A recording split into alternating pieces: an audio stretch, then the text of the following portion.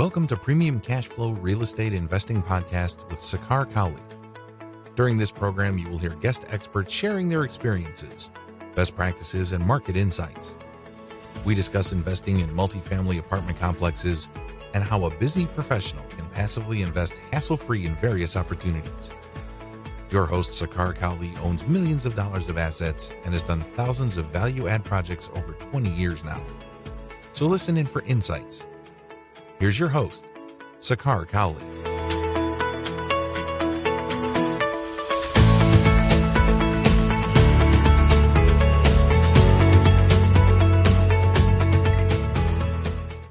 Welcome to another edition of Premium Cash Flow Podcast. Today, I have the pleasure of welcoming Kenny Wolf from Wolf Investments. Welcome to the show, Kenny. I appreciate you taking time today. Yeah, Sakar, I appreciate it. Thanks for having me on. Thank you. For those of you who don't know, Kenny is a veteran of the industry. He has done multifamily, new development. They have hard money lending business as well within their company. So there's a very well-versed company. He obviously does triple net leases as well. So I appreciate you taking time, Kenny. So give us some background as to, how you got started and, where you're at with your company. Yeah, sure. So kind of background is graduated from Baylor University here in Texas, and then went north to Dallas, found an entry-level accounting job in the oil and gas field, actually. And then from there, kind of grew quickly in that company. And then because of it's oil and gas, it's either feast or famine. Wife and I decided, hey, we got to do something else. And so we jumped into multifamily investing. So we did two passive investments first, a yield play and a value play, kind of to see which business model, or see both business models. And then our third deal was 76 units that we syndicated, raised $825K. We actually still own that asset today. We've sold others, but that one we still have held on to, just because it's a sweet little deal. Sure. At 76 units. And I think so far we've pulled out 400% of investors' money. And we still own it. It's a tax-free deal, right? So that's why people keep wanting to refi it. Awesome. So we've done that. And then kind of fast forward, we jumped into other markets as well. So our first out-of-state purchase even out of DFW purchase was in Colorado Springs, Colorado. Then we went to Oklahoma, and then Ohio, and then Louisiana. So we've been in 5 different states. We're over 4,200 units that we've done. Right now, we currently have 2,800 units. But we've got some others under contract too. So I imagine by the end of the year, we'll be over 3,000 again. Wow. Incredible. In 4 states. So we're in Texas, Oklahoma, Louisiana, and Ohio now. Awesome. So Kenny, help us get started in terms of, you had a corporate career in oil industry and stuff, and, you kind of came into real estate, right? So what was it like about real estate that attracted to you, and you kind of came into the commercial multifamily side of things? I've always wanted to be my own boss, even in college. I knew that. So, but you got to get started somewhere. So I chose a small company on purpose to learn a lot from. And I did, and it was oil and gas. It was a different field, but I did learn a lot about deal structure, entity creation, all kinds of stuff. Because they're at a smaller company, you wear a lot of different hats. To me, that was a great learning experience. And then really it was a matter of, okay, if I finally had the capital, I was CFO and junior partner in a spinoff company at 28 years old, doing oil and gas. And so we were making pretty good money in 08 and 09, when no one else was. And then really it was, we can't do oil and gas anymore. We got to figure something else out. So real estate was a draw, but it's been a draw for a long time. My library is full of real estate books. I did a lot of reading, and finally, also too, my wife said, "Look, you've got enough books. You got to go do something. Stop reading. Go do something." Sure. Now, obviously, you have a big presence in Texas, El Paso. Several of the deals that you have. What do you look for in a market, or perhaps a sub-market? Like, what are some of the, not really the metrics commonly talked about, but perhaps you are walking the grounds and you're seeing the deals and things like that. What excites you about some assets when you're acquiring? So kind of on a higher level, on the states I'll kind of drill down. So on the states we're looking for landlord friendly states. That's an easy answer, right? Sure. And then the cities in those states, are going to be, we want economically diverse cities, and I always pick on Midland, Odessa, but I would not buy in Midland, Odessa, because really, if you buy real estate, you're really in the oil business, sure.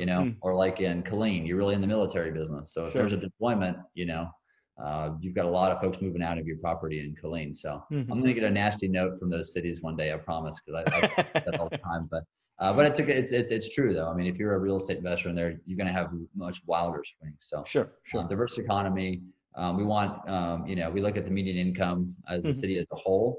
And then, historically low unemployment. What are the jobs? What kind of jobs are they? Kind of on the city level. And then the sub-market, we get really kind of granular. There's an awesome website called city-data.com. Sure. And there's a map on there, which is, a lot of it's too much information on city-data, but the best piece is there's a map on there where it breaks it down pretty, maybe within 2-3 blocks of that asset, and it shows you what the demographics were. So really kind of what I'm looking for is the median income. So if we have a property that we can buy for say $50 a door, and the median income there is $45 a door, I'm pretty excited, because a lot of our deals where we've done, there's been a 1-to-1 ratio of a per door price to the median income. They've been really great deals. We've done phenomenally well on those. Some of our A class, we kind of bend that rule, and we've still done very well. But on the B and C, whenever we've done that 1-to-1 ratio, it's just been a home run. Sure. But the markets are such hot now, Kenny. Do you typically come across that 1-to-1 ratio still, or do you perhaps flex your muscle and go into different, perhaps the cities, submarkets and things like that to kind of see if that ratio you can achieve? Right. So, I mean, really it's kind of, so like we're buying a lot in Cleveland, Ohio right now, because we can find those great cash flow deals. And, I love El Paso. El Paso is not really on the radar for a lot of folks. It's just way the heck out there in Texas, and it's actually closer to LA than it is to Dallas. So it's that far away. It's about an hour and a half. But I mean, there's markets like that have really strong demographics and metrics, and they make a lot of money in El Paso. I think the average median income is $54K a year, which is really great out there. They have pretty cheap housing too, so that's really that's kind of what we're looking for. Those cities that aren't discovered yet or that are up and coming. Sure. And what about, perhaps like an average rent to perhaps the unit, per door price and things like that? Is there any correlation you look for in there?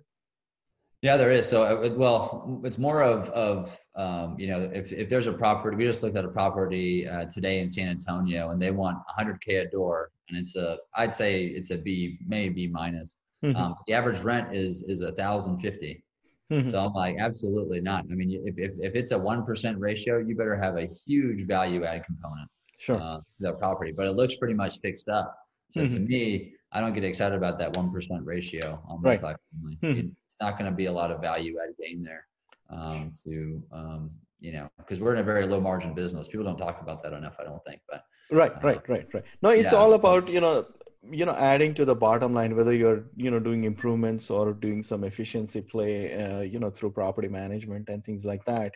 So it is definitely a game of pennies and how you can add it to the bottom line. I totally agree with you. And that's where I was going with is that sometimes if the rents are smaller and you're still smaller, meaning, modest within that, let's say 700 to 800 range, and you're still in a very competitive, purchasing or bidding environment, then, it's almost like you have to quickly give up some of those markets and not go after some of those deals. Would you agree to that, Kenny? Yes. I mean, so yes and no. So yes on the existing multifamily, but that's really kind of why we got into development in Dallas-Fort Worth, because we're building an asset right now. It's 88 units, ground up. It's in the growth path of DFW, so it's not quite in DFW yet, but it's about to be in 5 years. So sure. But we're going to be all in on that for about 105 to 110 a unit. I see. We just sold a C class here in Dallas-Fort Worth for $92 a door in January. Oh wow. So to me, it's like I'd rather have a little bit higher basis in a brand new property in the growth path of Dallas-Fort Worth, compared to buying a C class at $90,000 a door and how the heck are you going to make money on that? And I think that, they had a good business plan. They obviously raised money for it. So they must, have a plan on how to make money. But, me being in the game since 2012, 2010, really kind of my first passive, I've seen, we bought that deal at $34K a door. So it's really hard for me to say, oh my gosh, like, 90 a door, how the heck do you do the math? Right. So. Right. So now speaking of, adding value to your properties and raising the NOI and things like that. So when you're analyzing the deals there, Kenny, what some of the things you look for? Are you looking for perhaps maybe adding 20 to 30% of rent bumps through some, whether it's value add or perhaps efficiencies through property management and things like that? What sort of rent bumps you are looking for? I mean, so since we're in so many different markets, we have to be really cautious. We can't take the Dallas, Sure. upgrade package and rent bumps to Oklahoma City. It does not translate, So, sure. They just can't afford it. And so, there in Oklahoma City, our upgrade is faux wood, and that's it. And we're getting about $45 maybe $50 a month. So, which is fine because we're only doing faux wood. I mean, the math makes sense still. Dallas Fort Worth, we're doing a little bit, higher end finish out than that, interiors, but we're getting 150, increases a month in rent. So you can justify your, expenditure. So it just depends on the market where you're at and how you can drive the revenue side, and then on the bottom line, and you guys know this, but your biggest three expenses are going to be property taxes. It's kind of hard to bring those down sometimes. Sure. Especially on an acquisition. And then, it's payroll and insurance. So we kind of focus on those top three things. If we can, that's your biggest kind of the needle to move. And then, if they're not billing back utilities, that's a huge thing as well. So you have to look at all. That's what's great about multifamily. There's so many levers to pull. On driving that NOI. Right. And as far as management goes, Kenny, are you doing third-party property management or you're managing this in-house? Yeah, so we started out third-party property management, like a lot of syndicators have to do. And then 2.5 years ago, I got frustrated with that. So I bought into one. Okay. I own part of Allied Property Management. They do our Texas and Oklahoma properties. And we're actually about to acquire another property management company in Ohio. So bring them in-house as well. So the goal is by the end of the year to have all of our assets under our management companies. I see. Now, at what point at how many units you were, Kenny, that you decided that, hey, we want to, take our property management in-house? It makes, a lot more sense. What does that sort of thought process or, financial metrics kind of go into all that evaluation? So I've got colleagues, they were, they actually are building their own management company in-house. I'm friends with them, so I can say this. I think I was smarter. I actually bought into one that was existing. Sure. And I had worked with them in the past on a turnaround project that we got from another deal sponsor. We assumed that asset management role from him. But anyways, we used them to turn around. I was really impressed. It was a smaller company at the time, but when we merged together, we were about 3,400 units when I brought mine over. And so it was a win-win really for him. On his side, he could really kind of increase his employees and bring in the right employees on that ship. And then for me, I was able to kind of put my thumbprint on and build a better mousetrap. And we're still doing that, but it's a way for me to get a better product out of the deal. And then on top of that, now we're seeing even bigger gains, because when we bring this other management company in, we'll have about $750 million of property under management. It's ours and the party to combine. So we could actually have a huge discount on insurance. Because we can go package that up and go directly to these insurers and, not have to go through a broker. And then because of the size and how we're not all in just one state or one city, it's really going to bring down our insurance cost across the whole portfolio. Sure. So this is, as we call it, economies of scale, and this is real numbers adding to your bottom line for sure. Exactly. It's huge, right? So we can do a lot of those kind of things by doing the management company play. Sure. Now, Kenny, you're obviously, in many states, you have a lot more staff and things like that. What what are some of your challenges right now in terms of, what things you are looking forward to, what you're looking to improve in your operations and stuff like that? Yeah, it's a good question. I mean, it was, as a syndicator, you're starting out with just you and you wear all the hats. Sure. Your marketing, your investor relations, your all that. So I'm fortunate enough to have built it out enough now where we've got a great staff here, here at our office in Plano. But, I was just talking about this on another podcast of kind of the next steps. I think we just added an acquisitions guy to our team because we were getting a lot of deal flow. It was only one of me. And so he was actually an intern for us 2 summers and turned employee. So he's been great to add to the team. So kind of rounded out the team right now, but kind of on the horizon, I see us doing a lot more development plays here in Dallas, Fort Worth, and some other markets. And, if we get another 1 or 2 of those, we want to get someone in-house that's got, experience with that and can be another person to oversee that where I can keep doing what I need to do. So. Sure. And speaking of development plays, Kenny, what plays into that decision in terms of, what financial metrics you're looking for, or perhaps any risk around development? How do you kind of block and tackle all those issues? So first there's certain markets I would never build in, or I shouldn't say never. Never is too strong of a word. Today I would not build in. So like Oklahoma City, no way. You're not going to get the rents for what it costs you to build, because it's about the same to build the property in Oklahoma City that it is in Dallas.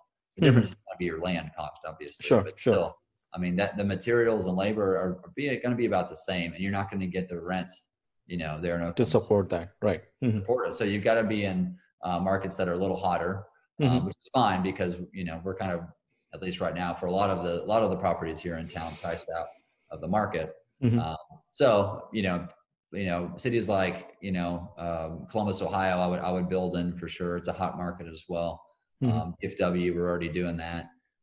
Those are kind of the 2 markets we've kind of looked at to kind of do some ground up development. And for a new development, then Kenny, what sort of price per unit and sort of the resultant monthly rent you look for? What starts to make sense?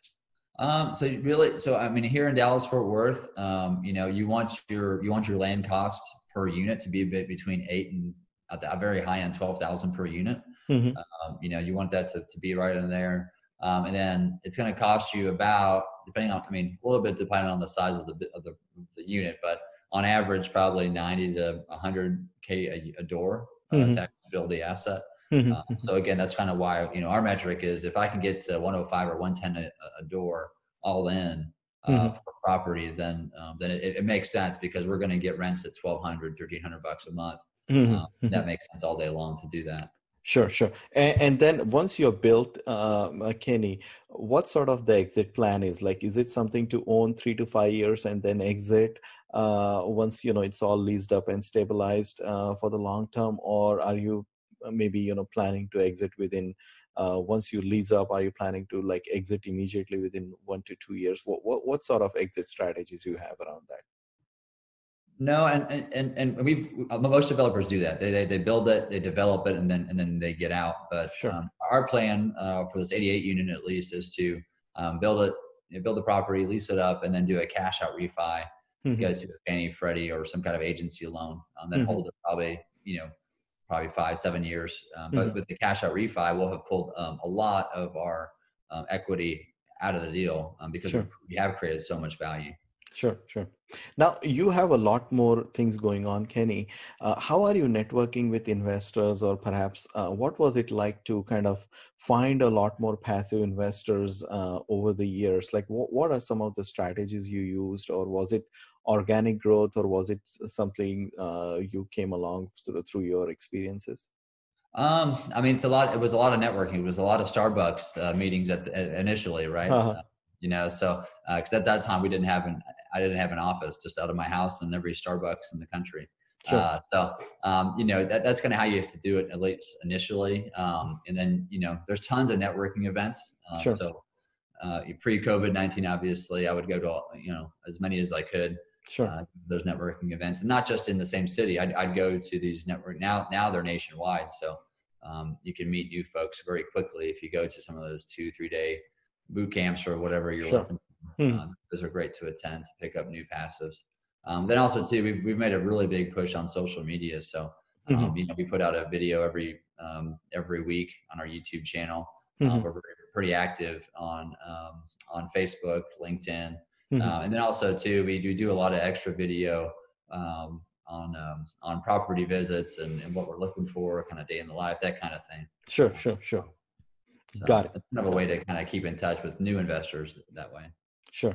And you have a dedicated staff to handle all of this, Kenny, in terms of, managing the social media, investor relations, and perhaps, doing all these videos, uploading and things like that. How does that play in terms of your operations? Right. Yeah. No, we have an awesome marketing lady up here. Christine does a great job. So she actually, that was my first hire, she was my admin in marketing, my digital marketing. She had a digital marketing background. I knew that was a big weakness of mine, but I knew it was something that we had to do to grow. And so she was the first hire here. Now she solely focuses on our marketing. We split those admin and marketing roles, but so she focuses on that, does the posts for us. She finds the fiber person to do the post production video. Sure. We just shoot it here in the office. It's pretty easy. Sure. Got it. And also, Kenny, like a lot of, the bigger companies or companies at your scale tend to have, 2 or 3 main partners and things like that. How is your organization? Are you like strong partners, equal partners with anybody, or are you holding a key role in a lot of sense? So I'm the here at Wolf Investments. I'm the I don't really have any partners in Wolf Investments. Obviously, all of our investors are in there, but we don't have we're not a dynamic duo like I see some of my colleagues do. Sure. On there. So kind of how I started it and just kept building it myself. And we do have partnerships with in the management company. Obviously, I only own part of that, not the full thing. So we have partners with that. I see. Wow. I mean, it's incredible, Kenny, that, you built such a large, base with all kinds of different asset classes and things like that. So it's kudos to you and all the dynamism that goes beyond it. It's impressive for sure. I have to definitely admire that. Thank you very much. Yeah. No, I appreciate it. And also, Kenny, like, you moved into triple net leases, like the true commercial, as we call it. What was the genesis around it? Like, how did that come about?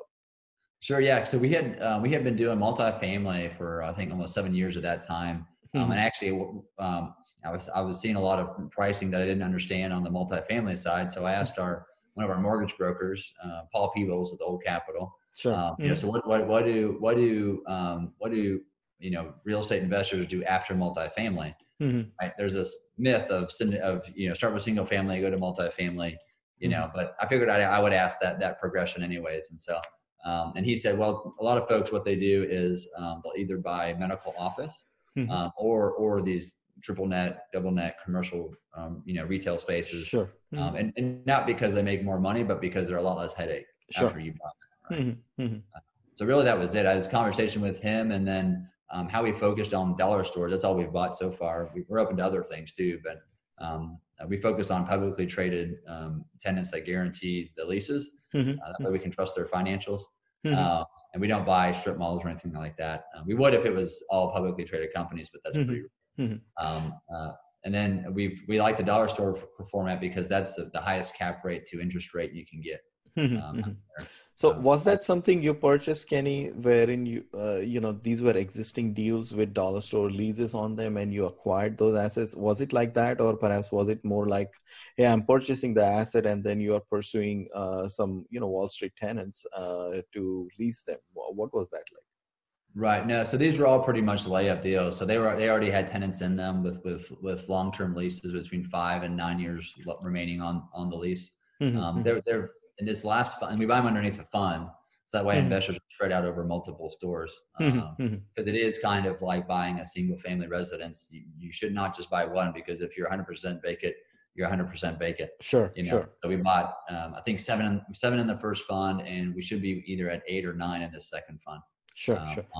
So they're spread out kind of de-risk it right. there. But two of those were kind of what we call blend and extend. And so we're closing one tomorrow. We bought it at just under a 10 cap. It only had 2 years left on the lease though with Family Dollar. But because of our relationships up there now, we've actually have an extension already pre-negotiated. So after tomorrow I sign the deal, Monday or Tuesday, we can sign that extension and we should be able to sell that property for a 7.5 or 8 cap. Wow. So we create a 2 to 2.5% cap rate difference is pretty massive. Oh yeah. It's a big deal. It's a big deal for sure. So good. Thank you. So Kenny, on your multifamily side, right, how have you kind of grown your your typical capital presence, or perhaps whether it is marketing and things like that? How have you enhanced some of those ends of your company over the years? I mean, so we did a lot of research on that, kind of where our investors come from, and so 70% come from in-person meetings. So I'll go speak at live events. We co-host the MFIN conference, which we usually host 3 times a year. Sure. This year we squeaked in Houston. There's about 400 people in attendance there. So that was great. I work with Disrupt Equity out of Houston. We put that on together. So that's been a big boost to do that. We also do a local monthly meetup, although that's gone virtual too. So we still do that via Zoom. That's kind of a way to stay in touch with not only our current investors, but also meet new folks as well. Sure. Awesome. Thank you, Kenny. It's been a pleasure. Thank you for sharing all your, great advice. And just a couple of last quick questions, Kenny. What is some of the good advice you have received over the years that kind of, stays with you every day and kind of keeps you disciplined as you do your operations? Yeah, sure. I mean, it's always like whenever we see a new possibility, a new business venture to go after, the first question is, who's going to manage it? Sure. Today. So early on, my wife and I actually at a very young age, right out of college, bought a tanning salon. But the biggest lesson we learned from that was that either go big or go home. Work on your business, not in it. And so that was really kind of that's the first question when we look at any new opportunity go big or go home. Don't buy small apartment buildings. Buy the bigger ones. Your life will be so much better. Sure. Awesome. Great advice. Work on your business, work on the people who can do the work and work in your business perhaps. So awesome advice. Anything else, Kenny? That's really it. And also get started. I had that kind of analysis paralysis, read way too many books before doing my first deal. But luckily I started at the age of 28 and it's done very well for us. Great. Thank you for coming on, Kenny. It's been awesome. A veteran, experienced person like you can share so many stories. So it is great to have you. I appreciate you coming on today. Absolutely. Thank you very much. I appreciate having me. Thanks for listening to Premium Cashflow Real Estate Investing Podcast. Please join us at premiumcashflow.com to sign up for weekly updates, research articles, and more. We will see you again for another great interview with an expert guest.